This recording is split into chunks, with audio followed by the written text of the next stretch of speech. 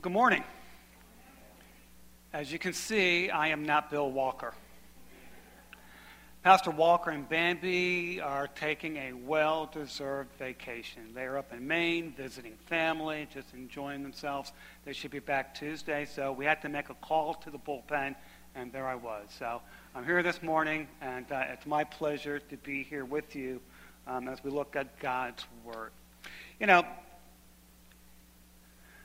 we've been looking at the book of Galatians for the past few weeks. Matter of fact, all summer. And let me quickly put this in context as we unpack today's passages of Scripture. As we've noted before, the Apostle Paul is defending himself against a group called the Judaizers. And just as a reminder, the Judaizers were a group of so-called conservative Christians who went into the church after Paul had left and contradicted Paul's teaching. They were taking what Paul had said and they twisted it. In fact, Paul called their gospel no gospel at all, because the Judaizers were teaching a form of legalism that equates works with faith.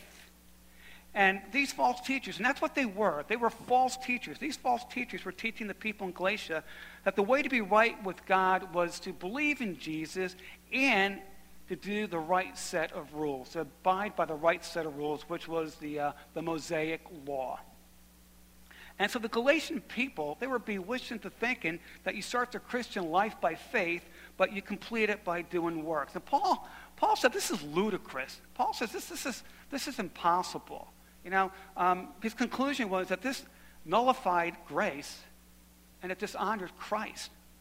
And this is the backdrop of the text that we'll be looking at this morning, Galatians 3:23 to 4:7. But I think the main context of Galatians is simply this. Right? It's simply this. It is by faith in Jesus Christ. That's the only way to Jesus is by faith. I think Pastor said it so well. Christ plus equals, there you go. I can finish. That's the book of Galatians, right? Christ plus nothing equals everything. Now, I am sure some of you are thinking, all right, we've been in the book of Galatians all summer. Dennis, we get it. It's faith alone in Christ alone. But you know what? Paul was adamant about this. Not only in the book of Galatians. As I look at the epistles, and I look at 1 Timothy, I look at 2 Timothy, I look at Titus, Paul was adamant about false teaching.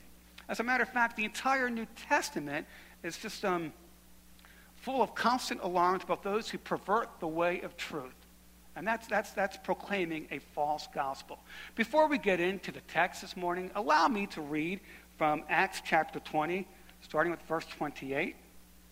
And this is Paul speaking to the Ephesian elders as he was leaving Ephesus. Listen to what he says. Pay careful attention to yourselves and to all the flock in which the Holy Spirit has made you overseers, to care for the church of God, which he obtained with his own blood.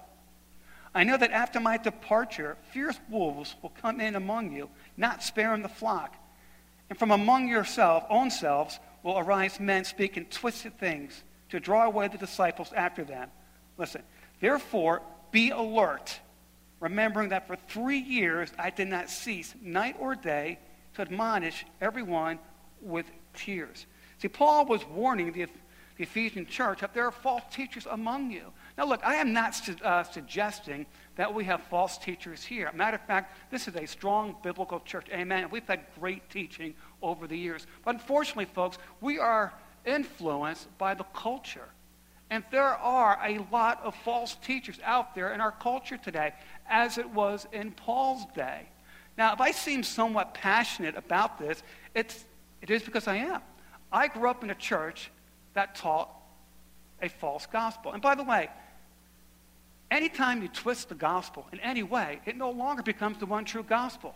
There's only one way to Jesus Christ. That's the one true gospel. And when you twist it, it no longer becomes the gospel. I grew up in a church that taught a false gospel. I grew up in a church that today influences millions of people. I grew up in a church that has bondage over my family up in Connecticut. Right? So this is very personal to me. And it concerns me. And it concerned Paul. You know, false teachers are all around us. This is why Paul was so adamant about salvation being faith alone in Christ alone. Remember, God's way of salvation has always been by grace through faith. Is there an amen anywhere in the house? All right, good. Let's pray. Then we'll get on with it. Our Father God, what a privilege it is to stand before this incredible body of believers. We thank you for your word. We thank you for the privilege of just gathering together to proclaim and to worship you. Father, I just pray today, right now, that you would be glorified. So, Lord, we commit this service to you. Amen. You know, I'm going to do this the old-fashioned way. I am not Bill Walker. Matter of fact, this is the best you'll get from me right here. Okay? All right? So I decided, why try to be Bill? I'm not Bill. So we're going to do this the old-fashioned way. We're going to open up our Bibles, and we're going to break down the Scriptures one by one. Are you good with that? All right. So if you don't have a Bible, we have Bibles out in the foyer. You can borrow one. If you don't own a Bible, take one, because we want you to have the Word of God.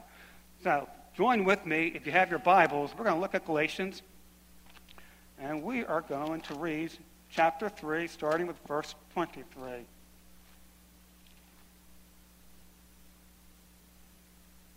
Verse 23. Now before faith came, we were held captive under the law, imprisoned until coming faith would be revealed. So then, the law was our guardian until Christ came, in order that we might be justified by faith. But now that faith has come, we are no longer under its guardian. For in Christ Jesus, you are all sons of God through faith. For as many of you as were baptized into Christ have put on Christ. There is neither Jew nor Greek. There is neither slave nor free. There is no male and female, for you are all one in Christ Jesus. And if you are Christ, then you are Abraham's offspring, heirs according to promise.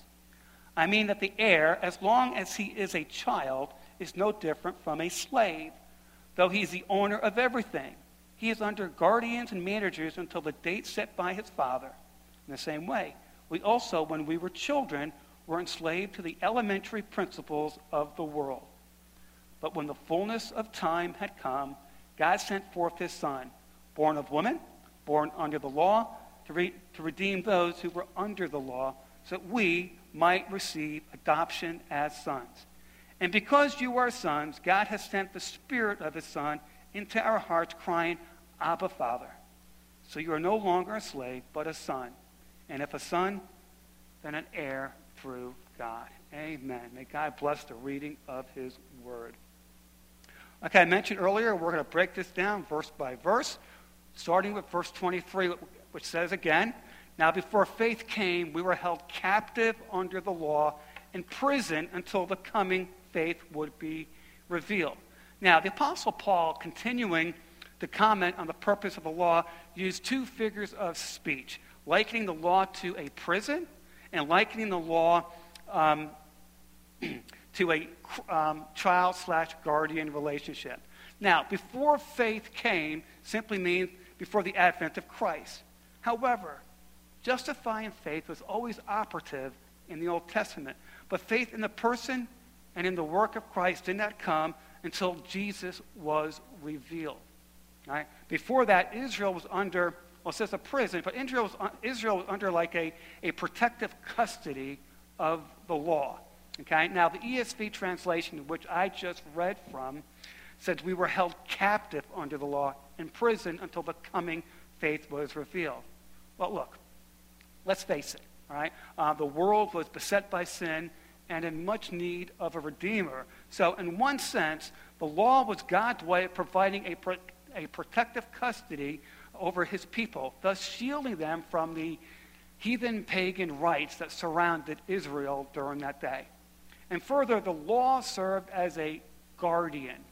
Look at verse 24. It says, the law was our guardian until Christ came, in order that we might be justified by faith. Well, other translations use the word tutor for guardian, but either way, it denotes a slave whose duty it was to take care of a child until they reached adulthood. And the guardian or tutor had a lot of control over the children. They would escort the kids to and from school. They would oversee their behavior at home.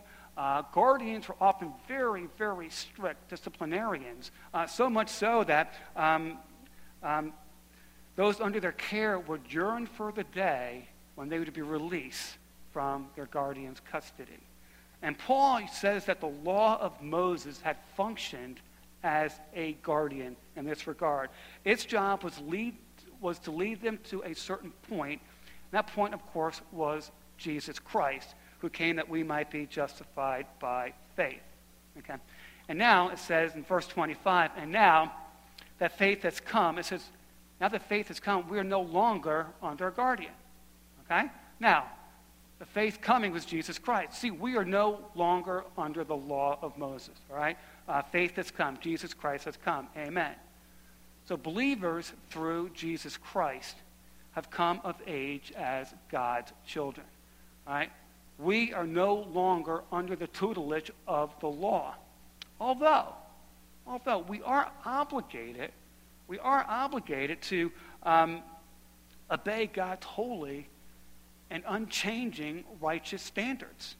Okay? That is still our obligation. However, we're not obligated to keep the law of the Old Testament. And we're not justified in keeping the law of the Old Testament. However, many of its teachings, as you know, have been brought over into the new covenant of Christ, the law of Christ. And we are to obey those laws. The Bible says that those who live by faith keep the commandments of Christ. Now, as we continue to talk about law or works, I think it's very important to understand that Paul does not say that we are free to disobey Christ or to disobey his commandments.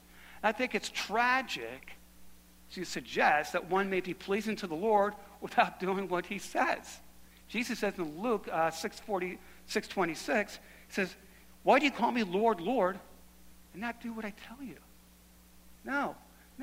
See, neither God's grace nor our faith override the need to exalt Jesus as Lord of our lives by both our words and our actions.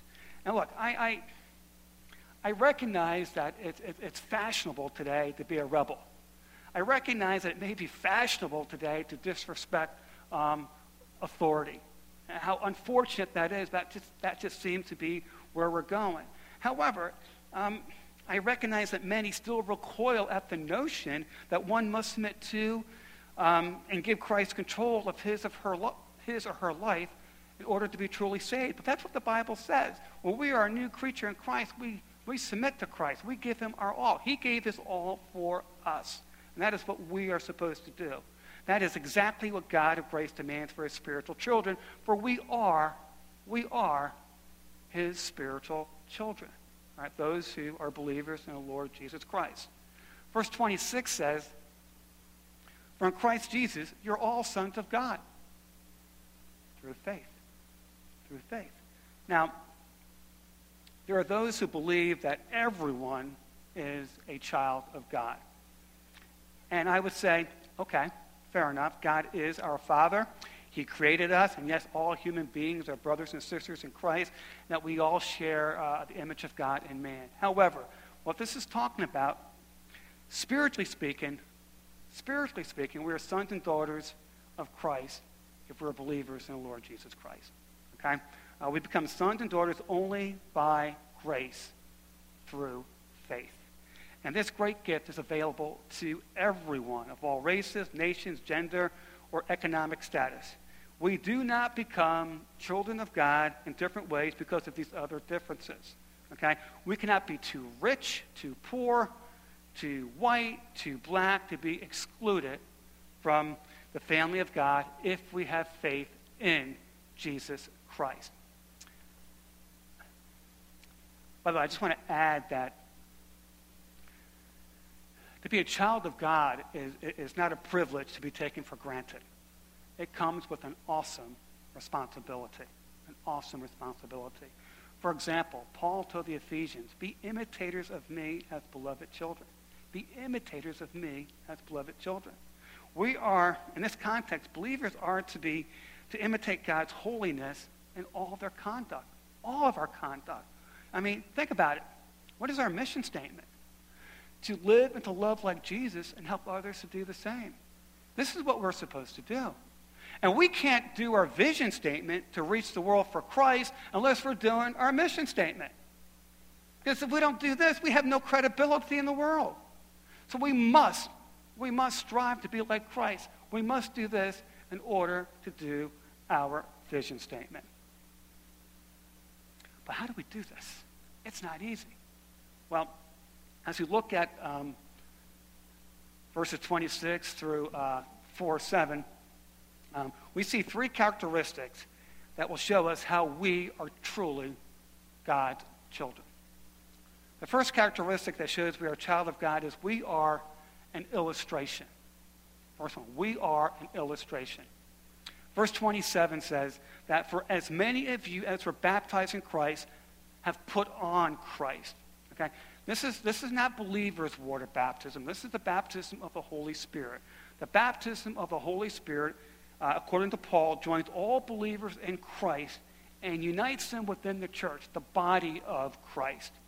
And this union with him means being clothed with Christ. In other words, so much so that when we are seen, Christ is seen.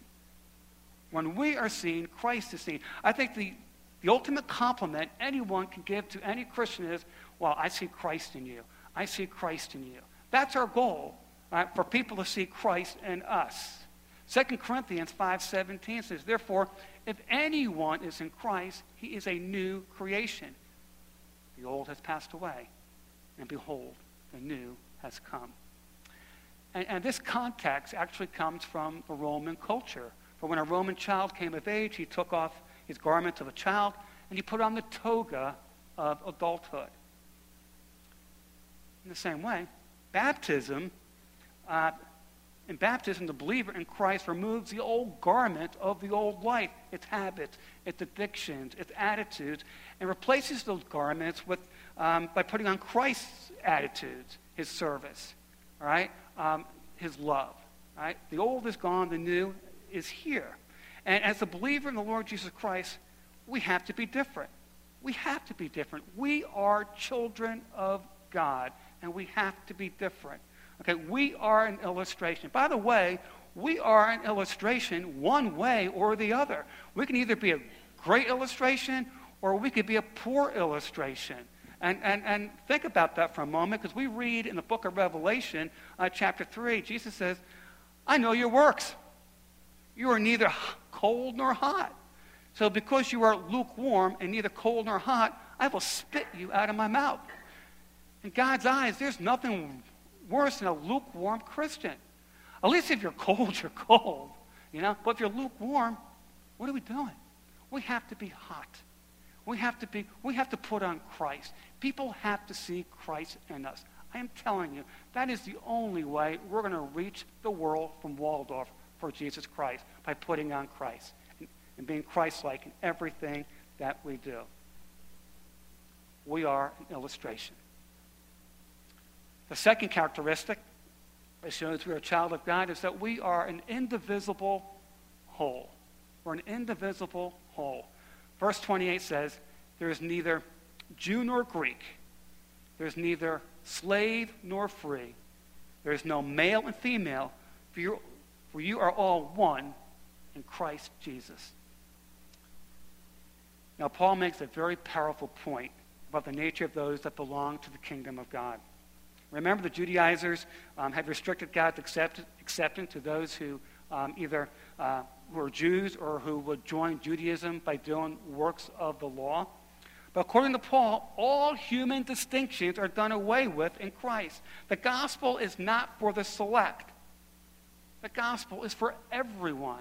And as Gentiles, we should say amen and thank God for that. It's for everyone. Back in Paul's day, this is what the rabbis would pray every single morning. This was a typical prayer of a rabbi. Blessed be God that he did not make me a Gentile. Blessed be God that he did not make me ignorant or a slave. And blessed be God that he did not make me a woman. Well, to answer this, Paul makes several points about that. Number one, cultural divisions are to have no part in the church. Cultural divisions are to have no part in the church. Paul was adamant that one did not have to become a Jew in order to become a Christian. The gospel was for everyone. It was available to the Jew and Gentile alike. No one was superior over the other. Okay? That division was gone. Number two, Paul says one's social status was irrelevant to acceptance in the church. Although Paul never seemed to deliberately condemn slavery, he kind of begins the fight here. You know, some believe that in the Roman culture, it's estimated that 33% of Romans, of the population, were slaves. Wow. You know, some believe that some of the early church leaders would have been slaves. If this is correct, think about this. If this is correct, it would mean that some of the owners would have been put in the position they were to submit to the people they owned in context of the church. Wow. Yeah. So Paul makes a point, and he makes it very strongly here, that whatever social divisions apply in the culture, they do not apply in the church. The slave and the free were equals within the church. Now finally, Paul talks about women. He makes the point that the concept of the inferiority of women and practice of sexual prejudice were to be eliminated from the church. Now, in that culture, women were considered inferior. They were talked about in rude and condescending ways.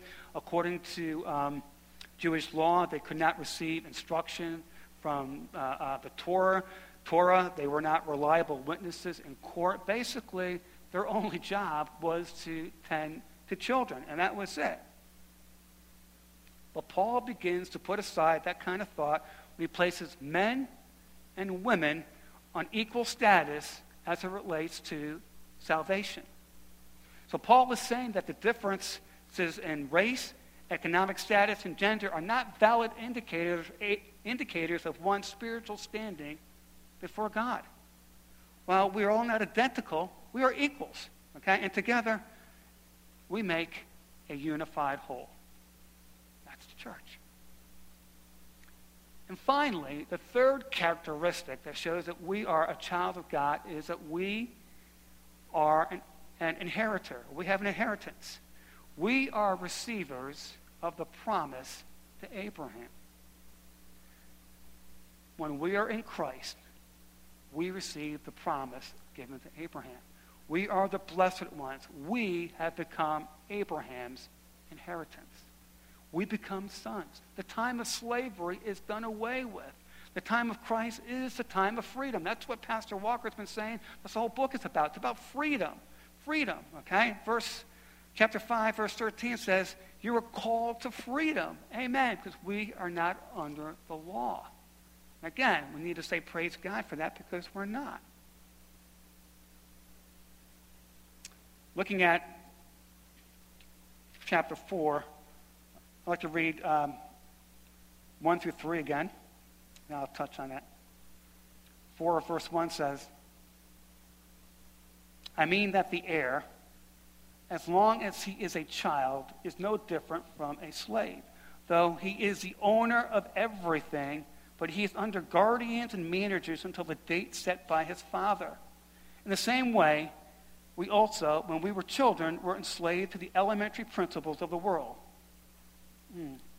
That's interesting.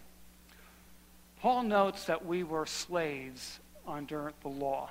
And Paul picks up on the leveling effects of childhood and talks about the rich kid who owns an entire estate, perhaps by a trust that his father set up. It could be worth millions. But so long as he is a minor, the power and influence of his wealth makes him no different than the kid who doesn't have a dime to his name. A child has no appreciation for the benefit of his status. He couldn't make important legal decisions about his estate even if he wanted to. He's not in control of his own life. He is told what to do, when to do it, and how to do it. And in a sense, he's no different than a slave child. And the Jews were like rich kids who were still minors. God never intended for his people to treat these laws as a means of salvation. The period of childhood was intended to make them yearn for freedom through Messiah, and then to enjoy that freedom once they reached adulthood. But unfortunately, many that grew up under the law seem to end up in bondage to it. But thankfully, God didn't leave his people that way. Because when the time was right, God sent his Son to adopt us as sons. Look what verse 4 says. But when the fullness of time had come, God sent forth his Son, born of woman, born under the law, to redeem those who were under the law, so that we might receive adoption as sons. This reference to the fullness of time means that it happened at just the right time. It was no accident that Christ was born when he was born. Think about this. For the first time since Babel, there was a relatively universal trade language, which was Greek. Due to Roman peace, which created stability in the area, and the Romans just had an amazing ability to create an incredible road system, travel was as easy as it's ever been in the history of mankind. There was a vast network of Jewish synagogues, which provided a great vehicle for the eventual spread of Christianity. All these things made time ripe for the coming of Jesus Christ. Things were set in place for the coming of Jesus Christ. And you know the story. You know the story. God sent his Son, and this Son lived under the law, although not under sin, so that he could absorb the curse of the law, exhaust the fury of God's wrath, and redeem those under the law. And once the Son had done this, the barrier was knocked down between God and his people. And because of this, we now possess a special intimacy with the Father. We can call him Abba, Abba Father, which means daddy. What a special, intimate relationship we can have with the living God. And to confirm our inheritance, we've been given the Spirit. He sent his Son that we might have the position of sonship, and he sent his Spirit that we might experience it. So what's the application here? Well, I think the first is there are benefits that come with being a child of God. The first is you've been given the same nature as the Father. We share in his nature. Just as you share the gene makeup of your parents, so do you share in the spiritual nature of your Heavenly Father. This is something that a slave doesn't have, but we can have it as sons. We've been given equal status. The slave is not an equal. Right? But when we come into the body of Christ, we all stand at the same level at the foot of the cross. We all have equal standing before God. And we've been given an amazing inheritance. While the slave is left destitute, we've been given an inheritance. We belong to the heavenly realms, which means we have access to all our Father's resources. And you know what? They're unlimited and they're eternal. We should rejoice in that. Think about that. Also, as a son, we can respond out of love. A slave can't do that. A slave responds out of fear. And maybe the most important thing, we possess a bright hope and a great future. A slave has no future. But that is not true of you who are God's children, which is why we should all rejoice. Those who are believers in the Lord Jesus Christ, we should rejoice in the fact that we are children of God. Amen. I want to share a story. I'm going to close here in a moment. I want to close with this story.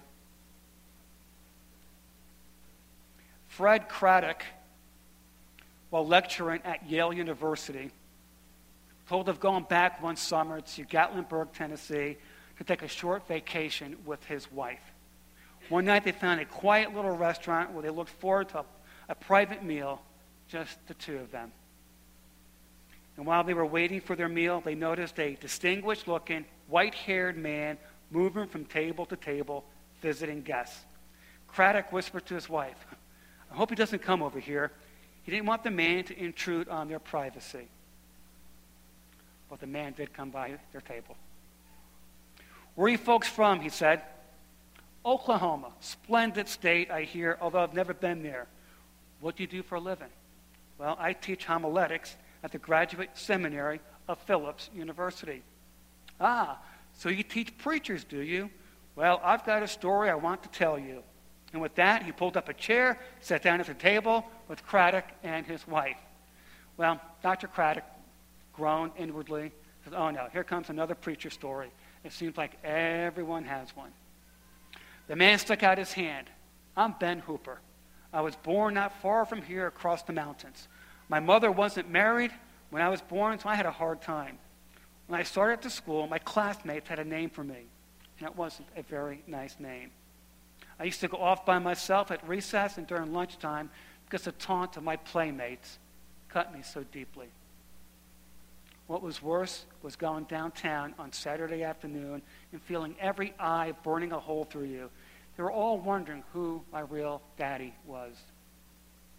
When I was about 12 years old, a new preacher came to our church. Now, I would always go in late and slip out early. But one day the preacher said the benediction so fast I got caught and had to walk out with the crowd.